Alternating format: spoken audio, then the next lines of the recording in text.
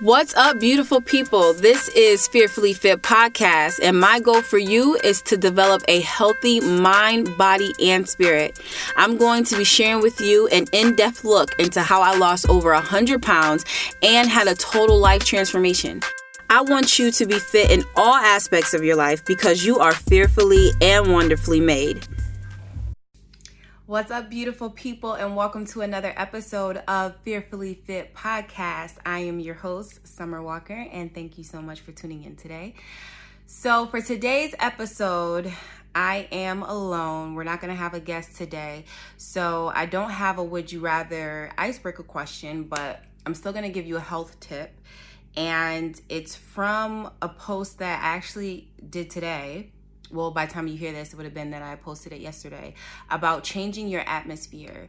The gym is a mood changer. Just that whole atmosphere, it makes you want to work harder. It makes you push yourself a little bit more. But because we don't have that option right now, we have to change our atmospheres because our atmospheres aren't changing us, right? It's not uplifting us. Having to work out at home is a drag, but you have to go into it with a positive mindset. Play your music loud. Just get into a mindset that you are going to accomplish what it is that you came there to do, which is to work out, be healthier, one more day towards your goal, and really go into it with that mindset to change the atmosphere of your workout space, which is now your home.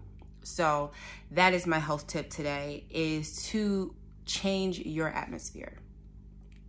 Okay, now for the topic, we are going to be talking about celibacy, which I have talked about in other podcasts, in other episodes, but I haven't yet done it where that was just the sole topic of discussion.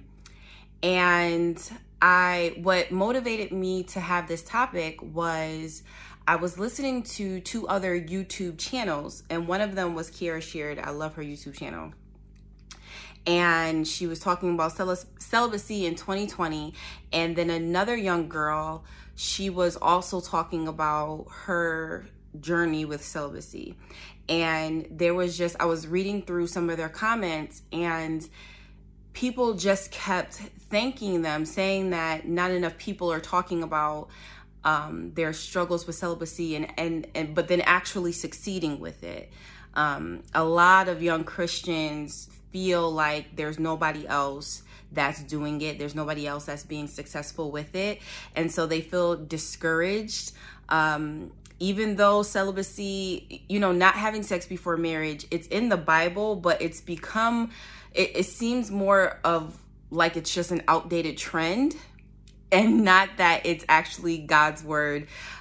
So I just wanted to do an episode to highlight my own personal journey with celibacy, the importance of it, and then also how I have been staying strong. And this is not to say that I don't mess up, okay? Because I be having to rebuke myself constantly. But I am staying strong, and I'm making it through. So I really wanted to just encourage other young Christians who are on this journey and feel like nobody else is doing it, or should I say not doing it. Other young people who are not doing it, and they're okay, and they're happy, they're better for it. So I'm gonna start off by just giving you a couple Bible verses, because we want to always refer back to the word, to make sure that what we're saying, it's not just opinion, but it's actually God's word. And for instance, there's several Bible verses that talk about sexual immortality, but I'm going to immorality. I said immortality, immorality. So 1 Corinthians 7:8-9. To the unmarried and the widows, I say that it is good for them to remain single as I am. But if they cannot exercise self-control, they should marry. For it is better to marry than to burn with passion. And that's in that scripture, Paul was talking about, was talking to the unmarried and single people and saying that God would prefer you to actually be abstinent, to live without sex. But if you must, then you need to, if you must have sex, if you can't control your flesh, then it's better to get married than to burn. So to have sex in your marriage. And one more, 1 Corinthians 6:18 through 20. Flee from sexual immorality. Every other sin a person commits is outside the body, but the sexually immoral person sins against his own body. Or do you not know that your body is a temple of the Holy Spirit within you, whom you have from God?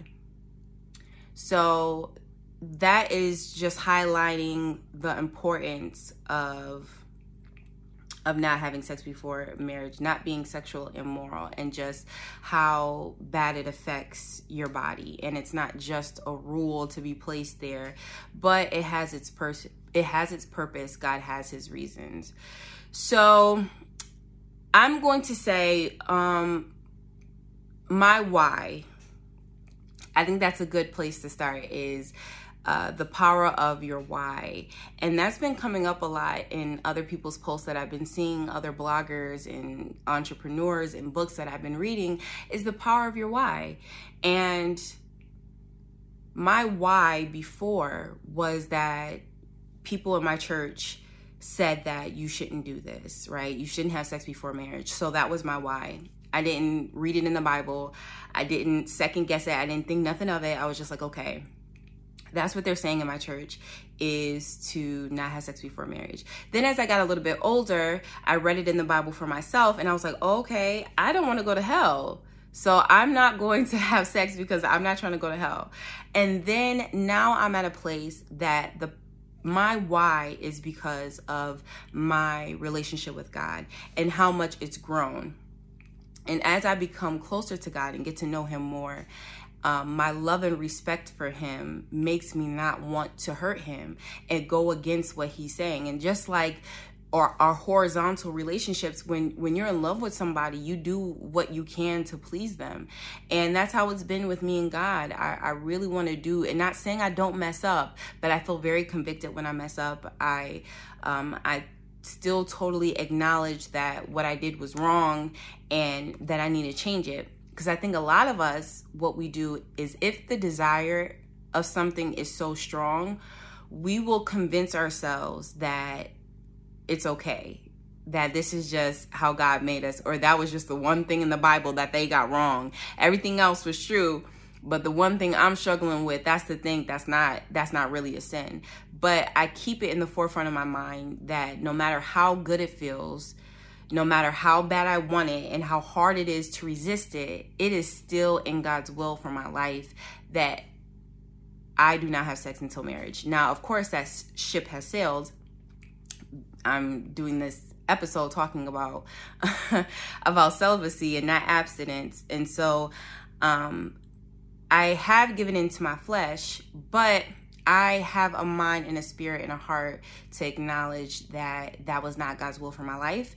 And I am trying to be stronger today.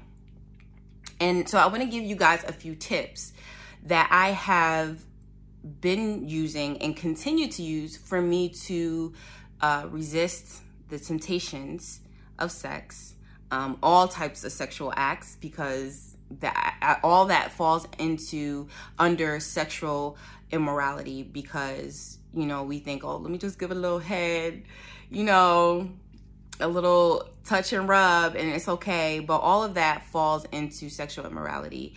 And so things that I have been doing, like I said, I have mentioned this in other episodes, but I just want to go into a little bit more detail with this one. And so things that I have been doing. First and foremost, don't play yourself. Set boundaries and keep them. And it's okay to set boundaries. You're not weak because of it. Some of us can handle our partner spending the night and nothing happens, and you won't be that tempted. Other people, they can't handle that. As soon as night hits, y'all in the bed together, it's on and popping. And it's okay if you can't be in that situation and stay strong. There's nothing wrong with you. Just know that that's your trigger. Identify your triggers and try your best to abstain from it.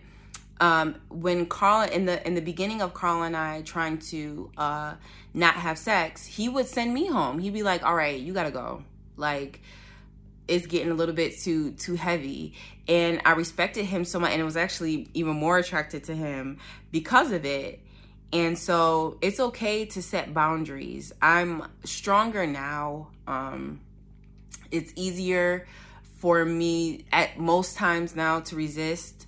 So I'm not as strict with myself of certain things that I used to be. But even if I needed to revert back to that, it's still okay. I wouldn't think nothing different on myself. I would just be like, yo, all right, the devil attacking me even more. Like, I need to be on guard. I can't, and I'm not going to even necessarily say the devil attacking me, because it's a natural thing to want to have sex, right? Like, it's a natural feeling to have.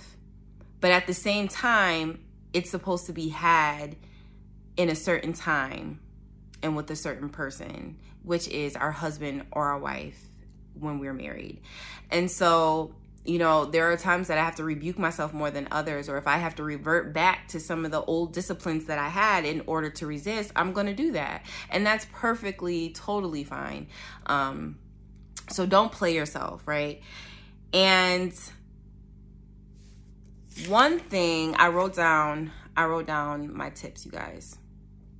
Be careful of what you watch and what you listen to. So we hear all the time to protect your ear gates, protect your gates, your ear gates, your eye gates, your mind gate. I don't know all the gates, but to protect what's coming into you.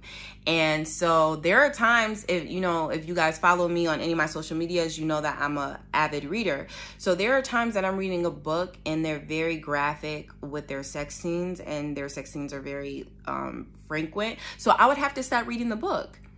And that's fine. There are times I'm watching something on TV and I'm like, yo, they wilding with this sex scene, going crazy. And I have to turn off the TV. And maybe I don't have to stop watching it altogether, but maybe for that moment, I was getting too caught up into it, and thoughts started rising up and feelings started rising up, and I had to stop watching it, and it was fine. And so I've gotten to a place that I'm disciplined in doing that. When I am starting to experience a trigger of something that I'm reading or something that I'm watching, I step back from it. I turn it off. Or something that I'm listening to, like music, sexual music. Sometimes I can handle it and it just be like, yo, I'm just listening to this for the beat, and I'll be fine. And other times I'm like, nah, I can't hear this right now. Like, it's too much. It's rising up feelings and I need to back away from this. And that's fine, right?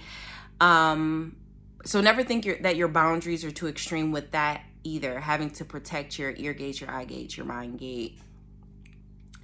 And I would say also that I think about the facts. So yes, the Bible is a fact, and I use that for reference of why I should or should not be doing something. But then I also think about how it affected my life in the past. So the facts, your experience are facts, right? So when I've had sex before marriage, oh, that's my cat. When I've had sex before marriage, I think about the toxic soul ties that were formed from it. I think about how a lot of my insecurities were birthed from having premarital sex, because I'm being self-conscious about my body, because I'm giving it to a man who God did not intend to be my husband, and he cannot love me the way that I need to be loved. And I trusted him with my body, and a lot of my insecurities were birthed from that.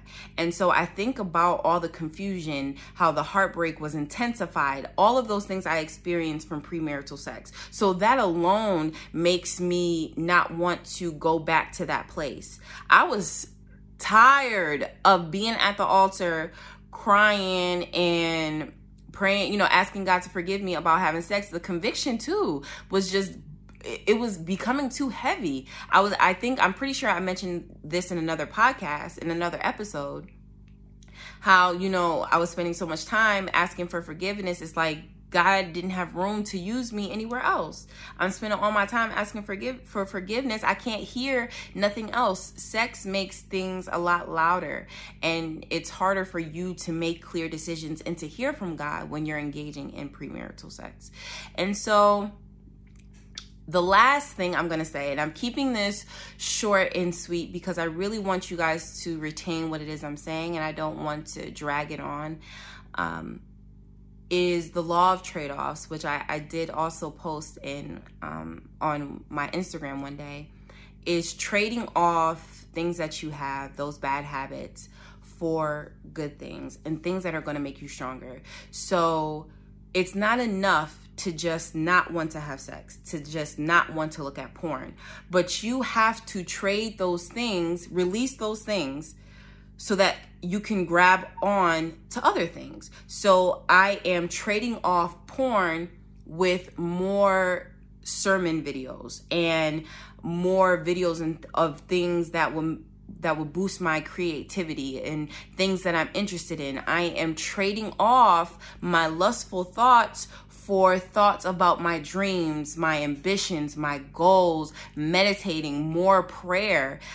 You have to fill in those spots with other things. It's not enough to just not want to do it, but you also need to fill yourself up with things that are going to build you up, things that are going to help you grow, things that are going to make you stronger. So don't just sit there and be like rebuking yourself all day, but replace it with things that are going to nourish your mind and nourish your spirit. Pick up some great self-help books. I'm reading a ton of self-help books right now, because God was dealing with me on being more intentional with my reading. And so I have been reading a ton of great self-help books that is making me focus on my goals literally all day long. So I leave little room for temptation to rise up, because even during quarantine, I am exercising my mind and focusing on the things I'm going to do after quarantine.